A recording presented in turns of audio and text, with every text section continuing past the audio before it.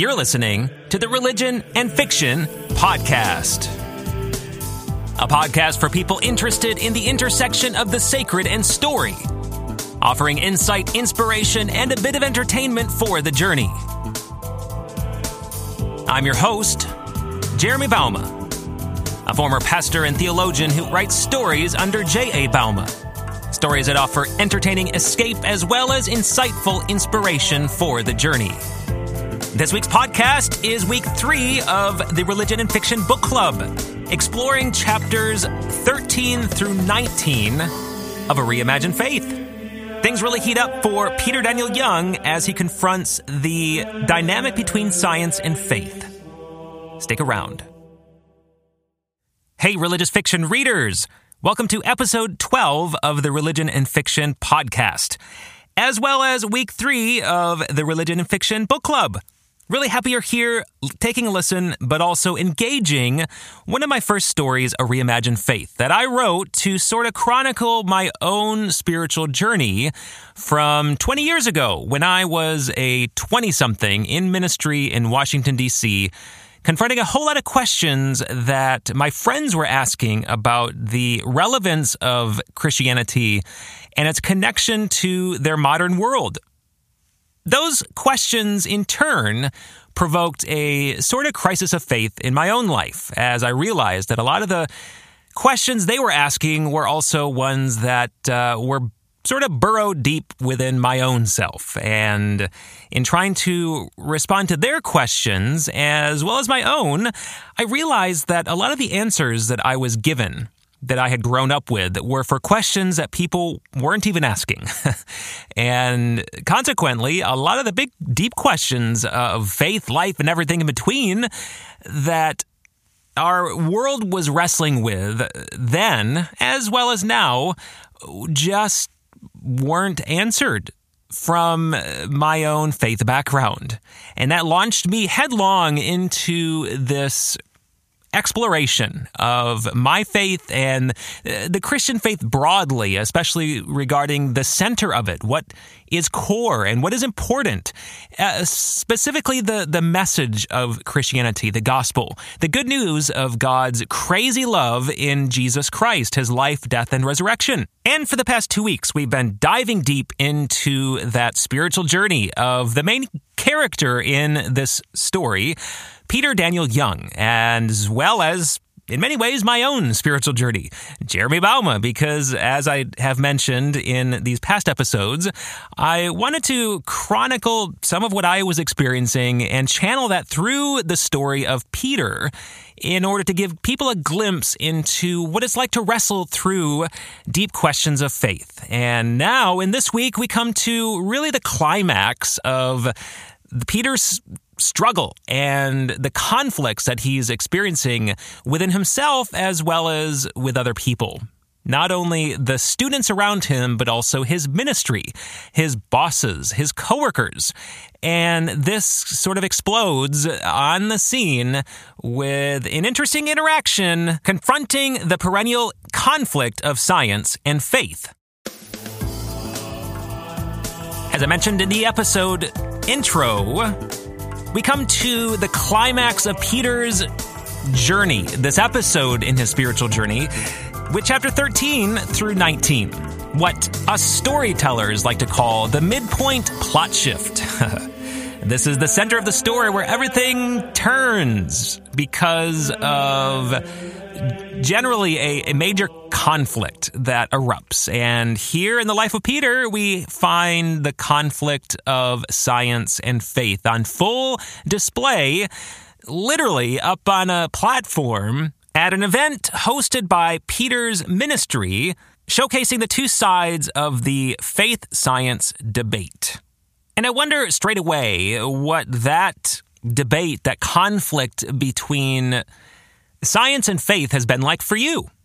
In many ways, chapter 13 offers a glimpse into that conflicting interaction and relationship in my own life growing up. And creationism was the foundation of that relationship between science and faith, where God made the world in 6 literal days, took a break on the 7th, and all the universe, especially the Earth, was around 10,000 years old.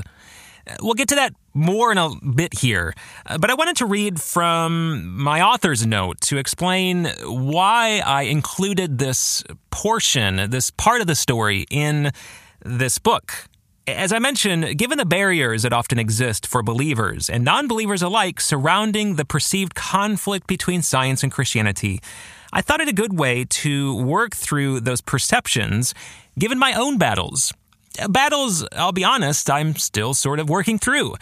One of those battles was on display in another recent book I wrote and published last year in my main Order of Thaddeus religious conspiracy thriller series called The Eden Legacy. This kind of culminated in a 2-book duology in which I kind of examined the nature of human identity and where we gain our dignity from in light of our creation. And Fallen Ones started that, but then the follow-up was book 12 in the series, The Eden Legacy, and I dived deep into the nature of those opening chapters of the Bible, Genesis 1 and 2, particularly its relationship to our own creation as image bearers of God, diving deep into the science surrounding human origin and what that means. That science seems to suggest that there is a 100,000 to 500,000 year progression of human ancestry stretching back far more into the past than a lot of Christians would be comfortable acknowledging. And frankly, what I would be comfortable acknowledging and have been, which sort of was this book's attempt to work out that relationship between what science says and what the Bible says, faith says, about our human origin. It's how I tend to do things in my spiritual life and creative life. I like to work out my own questions in the stories that I tell and in the lives of people living these questions, as I did with Silas Gray in The Eden Legacy and then also here in A Reimagined Faith. So here we are in chapter 13, and Peter already sort of has this attitude about the way the day is going to turn out and how this conflict between science and faith is going to turn out. Because the way it opens, today was the day we embarrassed ourselves to death. That's Peter, irritated with not only how his ministry is engaging the deep questions that his friends are asking, but also how they are engaging the questions he himself are asking. And he doesn't think that the way that they're going about it is the right way. Bringing this creationist Alfred Morris to town to get up on a stage and try and convince his classmates, or his students rather, that the Bible has the answers to all the questions they have about faith. And I want to draw your attention straight away to that sort of attitude that spills over not only in the way he's hiding behind his car when Freddie Morris, drives up to his ministry and that interaction there in the street, but especially later when he's talking with Tabitha about his frustrations. And she has some, I think, wise words at the front end of this exploration of the conflict between science and faith, and words that I took to heart again as I was reviewing this chapter. In my own questions, in my own frustration with how my own tradition has engaged these questions about faith and science. And here's what she says. She admits that she looks at some of the ways that we're going about responding to these questions and interacting with students, and sometimes I shake my head and wonder. And then Peter exclaims, "That's what I'm talking about." And then Tabitha returns and she says, But what I don't do, Peter, is storm around like I'm God's holy prophet sent to set this ministry straight or Dr. Harrison straight, or denigrate good and godly men who are just doing and saying what they feel called to. And for God's glory, I might add. Untold people have found a relationship with Jesus through their ministries, and I'd say that's something to respect, not wag a finger at. The book goes on. Tabitha's words stung, but I had to admit it. She had a point, and my pride had blinded me to the ways God had used Harrison and E.E. in the past. Boy, was I a jerk. I like that admission and that self-reflection, and it in many ways reflects my own reflection on those years, 20 years ago, when I was, sort of shaking a fist at the way my own sort of conservative heroes and upbringing had communicated the message of Christianity and also engaged the deep questions that people were having, the questions I myself had. And I just take a step back and say, you know what? Yeah, maybe there's some of that's problematic, but God has also used it for his glory. And I think that there is a cautionary tale there as we move forward in this story, but also consider our own, recognizing that the past and tradition still has a whole heck of a lot to offer our present. There is this tyranny of the present that often totally encompasses the moment, right, in which the new and the modern sort of assert themselves in a way that insists that tradition and the way things have always been is just flat wrong and no longer valuable or worthwhile. I think there's a problem in that because, for one thing, the church is a whole lot older than our hot takes on the latest social issue or theological issue. And the church has been answering a whole lot of questions for 2,000 years now that we need to pay attention to. And I think that one of those things that we need to pay attention to is the very important questions concerning where we came from.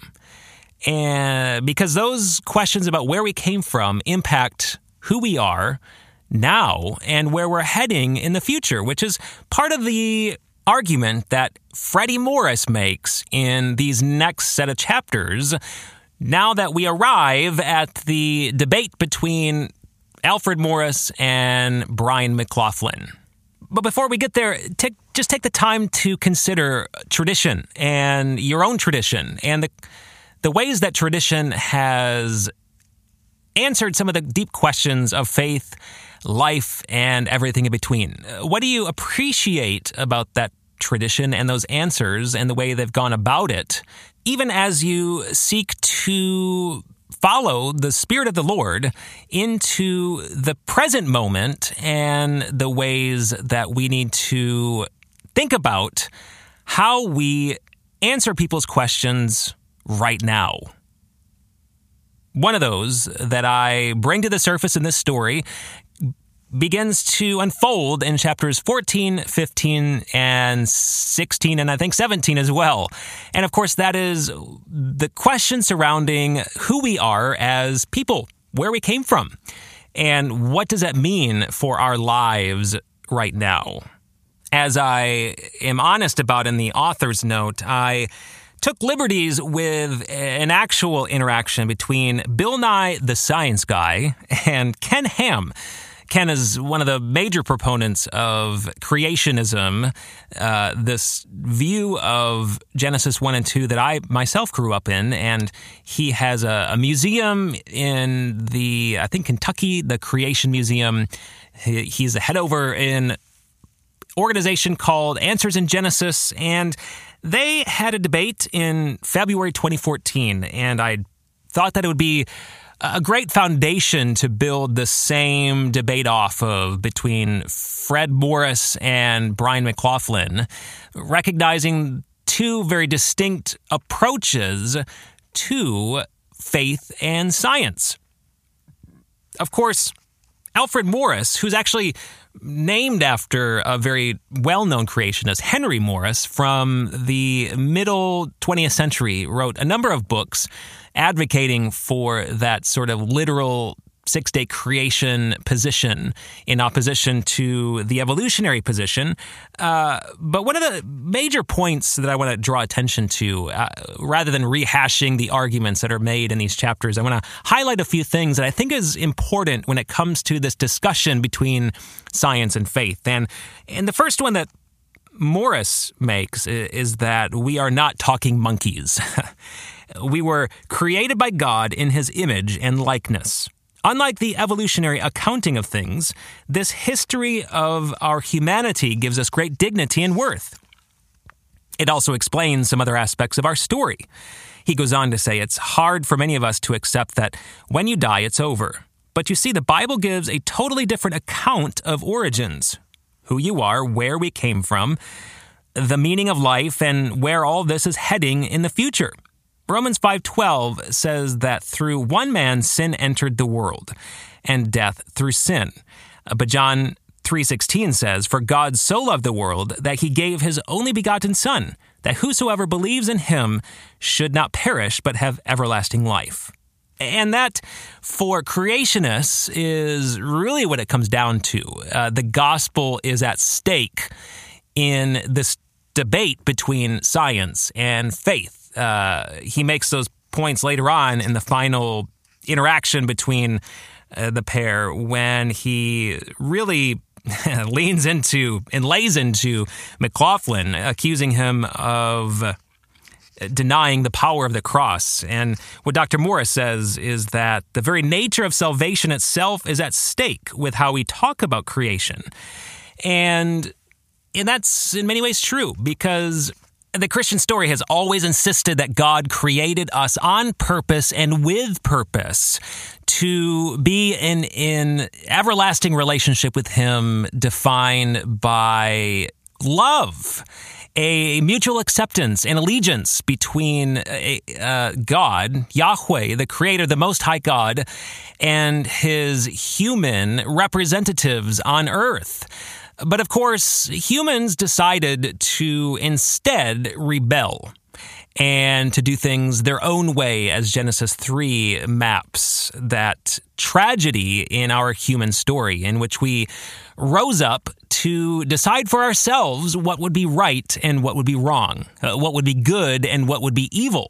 And thanks to that rebellion, alienation now exists in all aspects of creation, between us and creation, between us and ourselves and our neighbor, and between us and God. Alienation is really what defines the human condition. But, of course, God didn't give up on humanity. He came back to the garden asking, "Where are you, my beautiful creation, Adam and Eve?" And he launched from that point the rescue operation that repairs the breach between God and humanity, ultimately doing for us what we could not do ourselves, dying the death that we should have died, paying in our place the price that we should pay, which is death. That's what Paul says. The wages of sin is death. But of course, the gift of God is eternal life through Jesus Christ, our Lord. And God, in the person of Jesus, paid that ultimate price by dying on the cross for our sins, to pave the way for not only forgiveness, but also a new life relationship between us and God. So you may not agree with the positioning of creationism, but at least you can understand why the stakes are so great and why Alfred Morris goes to the mat to defend that position. Now, I am sympathetic with that position, believing many of those points that creationists themselves make about the urgency of holding on to our origin story, specifically that we were created and who created us, which is where Brian McLaughlin himself lands. And he does so, though, however, in a different way than Alfred Morris, whereas Morris really gravitates to trying to adapt science and the science story to fit the scripture story. Brian McLaughlin instead sort of takes a step back and he says, well, the scripture story actually isn't doing what you want it to do to fit the science story. Instead, the scripture story in Genesis 1 and 2 is something entirely different and separate all on its own. It's explaining that we were created and who created us, not the how. And this is an important distinction that I myself have made in my ministry when I was on Capitol Hill, but especially when I was a pastor, walking through and wrestling through a lot of these very similar questions that people have had, trying to reconcile the quote-unquote conflict between science and faith. Where I myself have landed is that the how isn't all that important.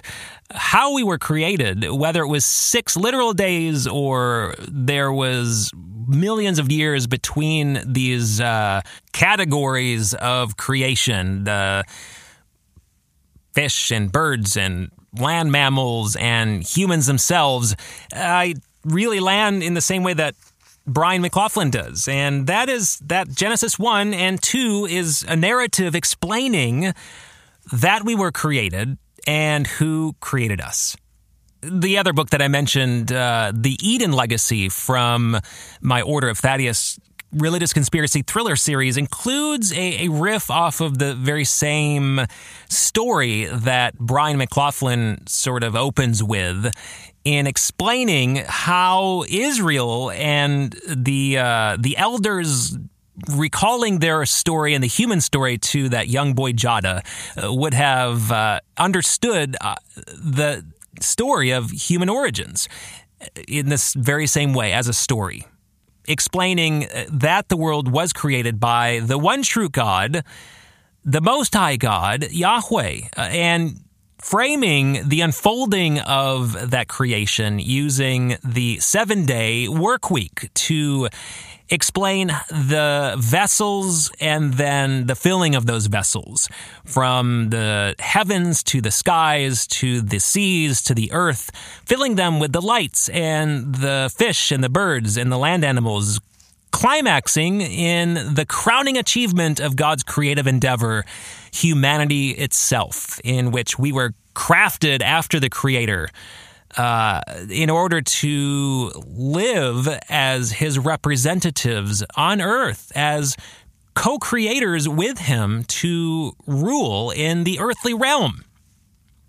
This is nothing new. I didn't make this or envision this way of explaining Genesis 1 or understanding Genesis 1.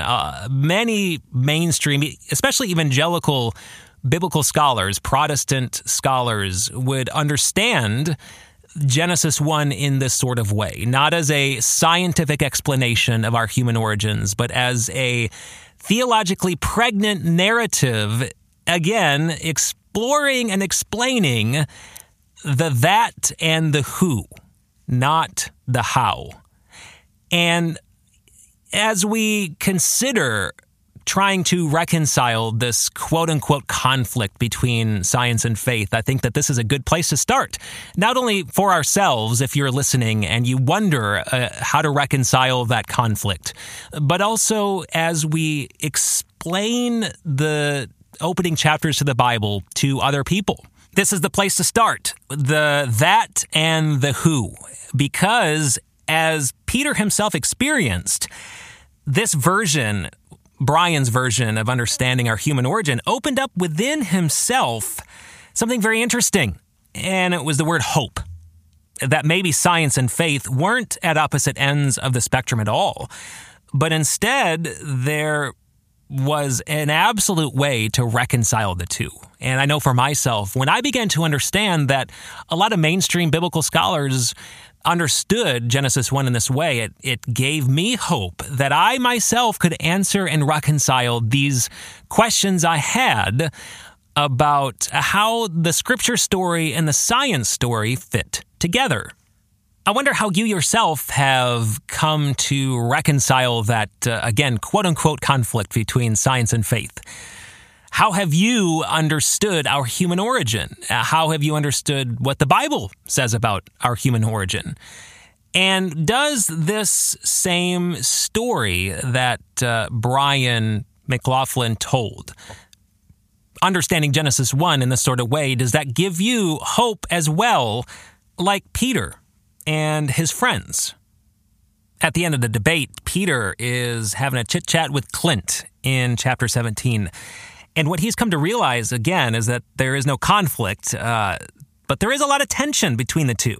And that tension requires us to do a better job of handling the Bible, especially in connecting it to our present. And something that he says I thought was very striking, and it was something that I myself was wrestling with 20 years ago, especially in the context of ministry and trying to connect the Christian story to our modern world. One of the things that he says that Peter begins to understand is that there is a way to be Christian in our modern world. I don't think you need to toss out the faith. I think you just need to reimagine it by getting back to the core of what's important to the faith, its beliefs and practices. That has been my story the last 20 years. And when I talk about connecting it to our modern world and reimagining it in light of the conversations going on in our world, I want to be cautious here and not suggest that we need to change the faith or make it more palatable to culture, but to use the moment to take a step back and to look at what is core to that faith. If you take this conflict of science and faith that I introduced here in this story, and you think back to 100 years ago, actually, is when a lot of these conversations around origin were raging in America, my country, and the Scopes trial, which I believe I referenced, but I can't remember now that I think about it.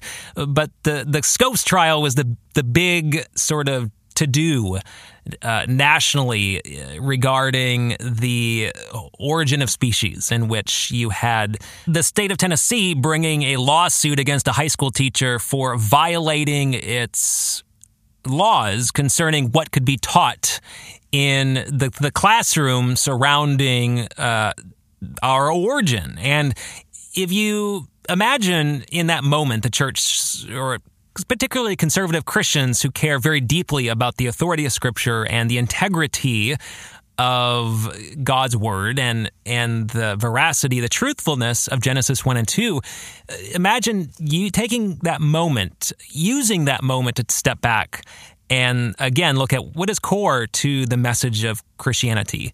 Is it that Genesis 1 and 2 are scientific texts explaining the how, or more theological texts, as Brian makes a point, explaining the that and the who, that we were created and who we were created by and for what purpose?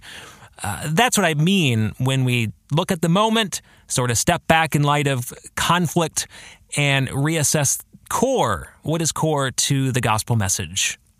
Riffing off of this conflict in Peter's own heart concerning what is core to the message of Christianity, I wonder how current conflicts in our culture, flashpoints that the church is sort of trying to engage, might also cause us to step back and reassess what is core to that message. What do you think might provoke that in our current conversations in the church, in our culture?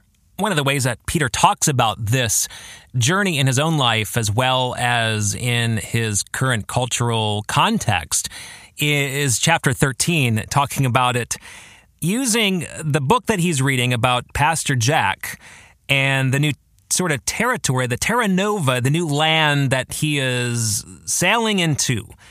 And he's wondering what that might be in his life, the new work that the Lord might be doing in his life. And a couple of questions arise in this chapter for him, one of which is, who is the one coming alongside him that would help him get there?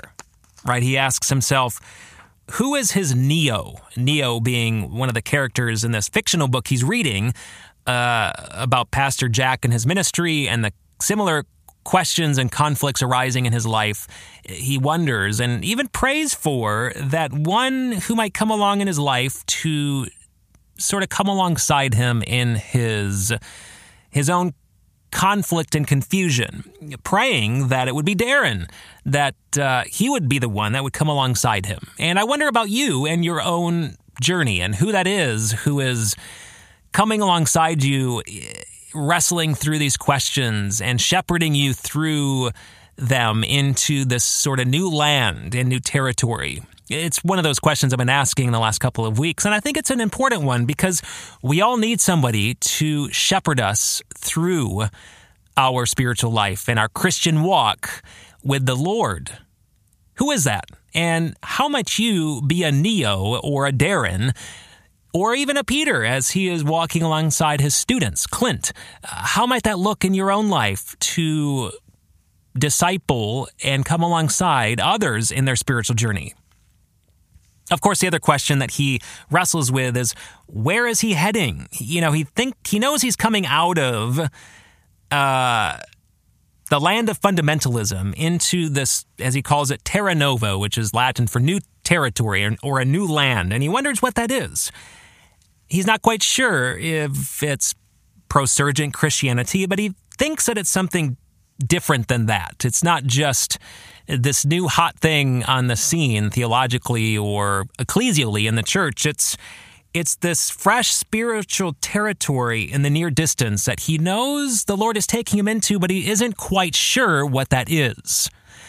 I've been there myself. Frankly, I'm there myself right now in a number of ways, but particularly the relationship between the seen realm and the unseen realm. If you've read the last year or so of the things I've written elsewhere, I've been introducing this conflict in the unseen realm between the forces of darkness and that wage war against the followers of Christ, the church, and our culture at large. And I've been reading a number of things, kind of getting off track here, but there is a point. But I've been reading a number of things that have really stirred up a lot in me. And some of those Neos are the works of other people, authors who have similarly wrestled with the things I'm wrestling with, and I'm reading and so thankful that I have the opportunity to read their works and their own wrestlings. But I wonder who is that in my life who's coming alongside me and helping me get into this new territory in which I am taking seriously this battle that Paul talks about between the unseen realm and this earthly realm. And in my own life, I've been writing about that in these other characters in another series, Group X Cases, with Elijah Fox and Gina Anderson, and the conflicts that arise between the forces of darkness and the world around us.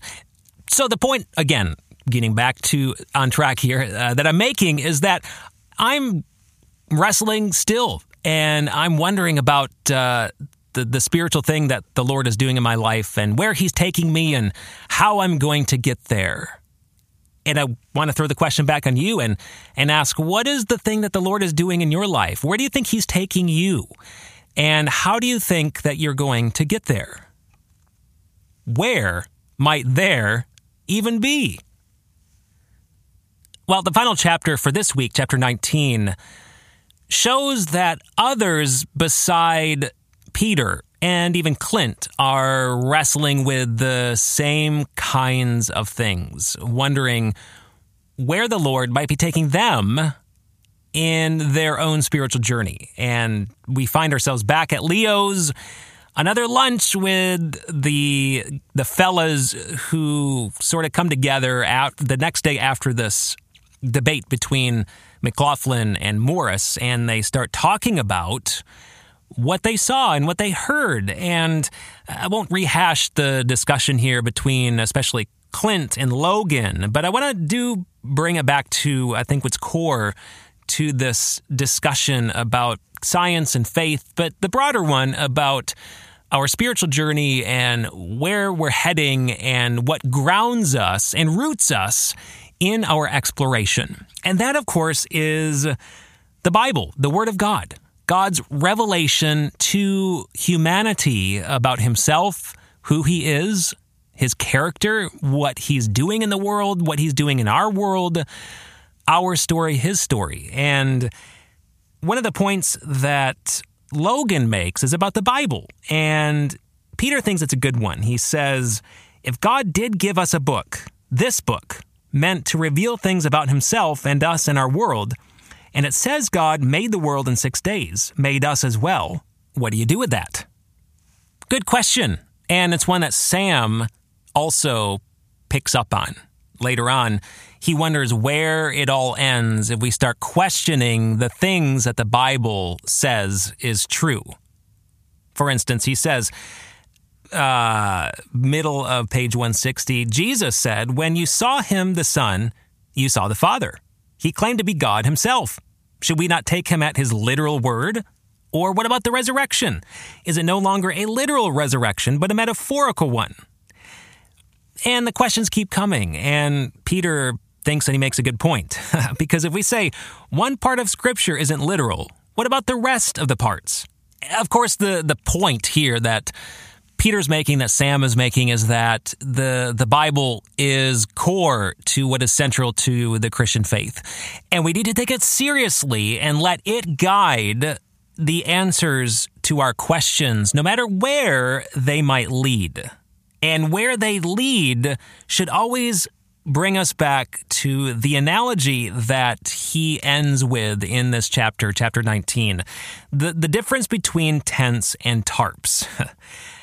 The difference between tents and tarps for him is super crucial to sort of navigating this tension, this spectrum within the Christian faith between what's real and what isn't. And as he goes on to explain, he says that tarps are tied down with rope, while tents are supported by poles. Removing a supporting pole and the tent begins to droop. Remove lots of supporting poles and the thing collapses altogether. When it comes to the Christian faith, isn't there a tent under which Baptists and Presbyterians and Orthodox and Roman Catholics can unite? Can't we name the tent and describe the poles that support it? He goes on to talk about extending the analogy a bit further, what happens when you remove certain poles. What happens to the tent of Christianity, like baptism, for instance. Some believe in infant baptism, others believe in believer. Does the tent collapse? Well, maybe not so much. But if you get to the resurrection, for instance, which is central to the Christian faith, if you suggest that it's just a metaphorical resurrection, then that has serious repercussions to the core message in which we hope in an actual literal resurrection from the dead, because we believe that Jesus literally actually rose from the dead. And this is, I think, important when it comes to these deep questions we have about faith, life, and everything in between. To look at Christianity as a tent with a number of fundamental supporting poles, and examine and evaluate which of those poles are crucial to keeping that tent of the faith from falling down and collapsing. As Peter says, we need to be careful which poles we take away, for sure, but maybe the ones we thought were load-bearing columns are really just decorative studs. I like that, and I think that's important, and a good way to end this week. A way to get us all thinking about what is crucial to the faith and what is crucial to our faith. What is it that we are resting our faith upon? What is at the core? What is at the foundation of what we are having faith in? And what is that for you? What is crucial to the faith as a load-bearing column? And what is crucial to your faith? What is it that you are building it upon? Thanks again for listening to the Religion and Fiction podcast and for engaging in the Religion and Fiction book club. Would love to hear your thoughts in the comments down below about our book selection, A Reimagined Faith. And don't forget to sign up to the newsletter to receive insights on the intersection of the sacred and story. Next week, we will engage chapters 20 through 26. In the meantime, happy reading!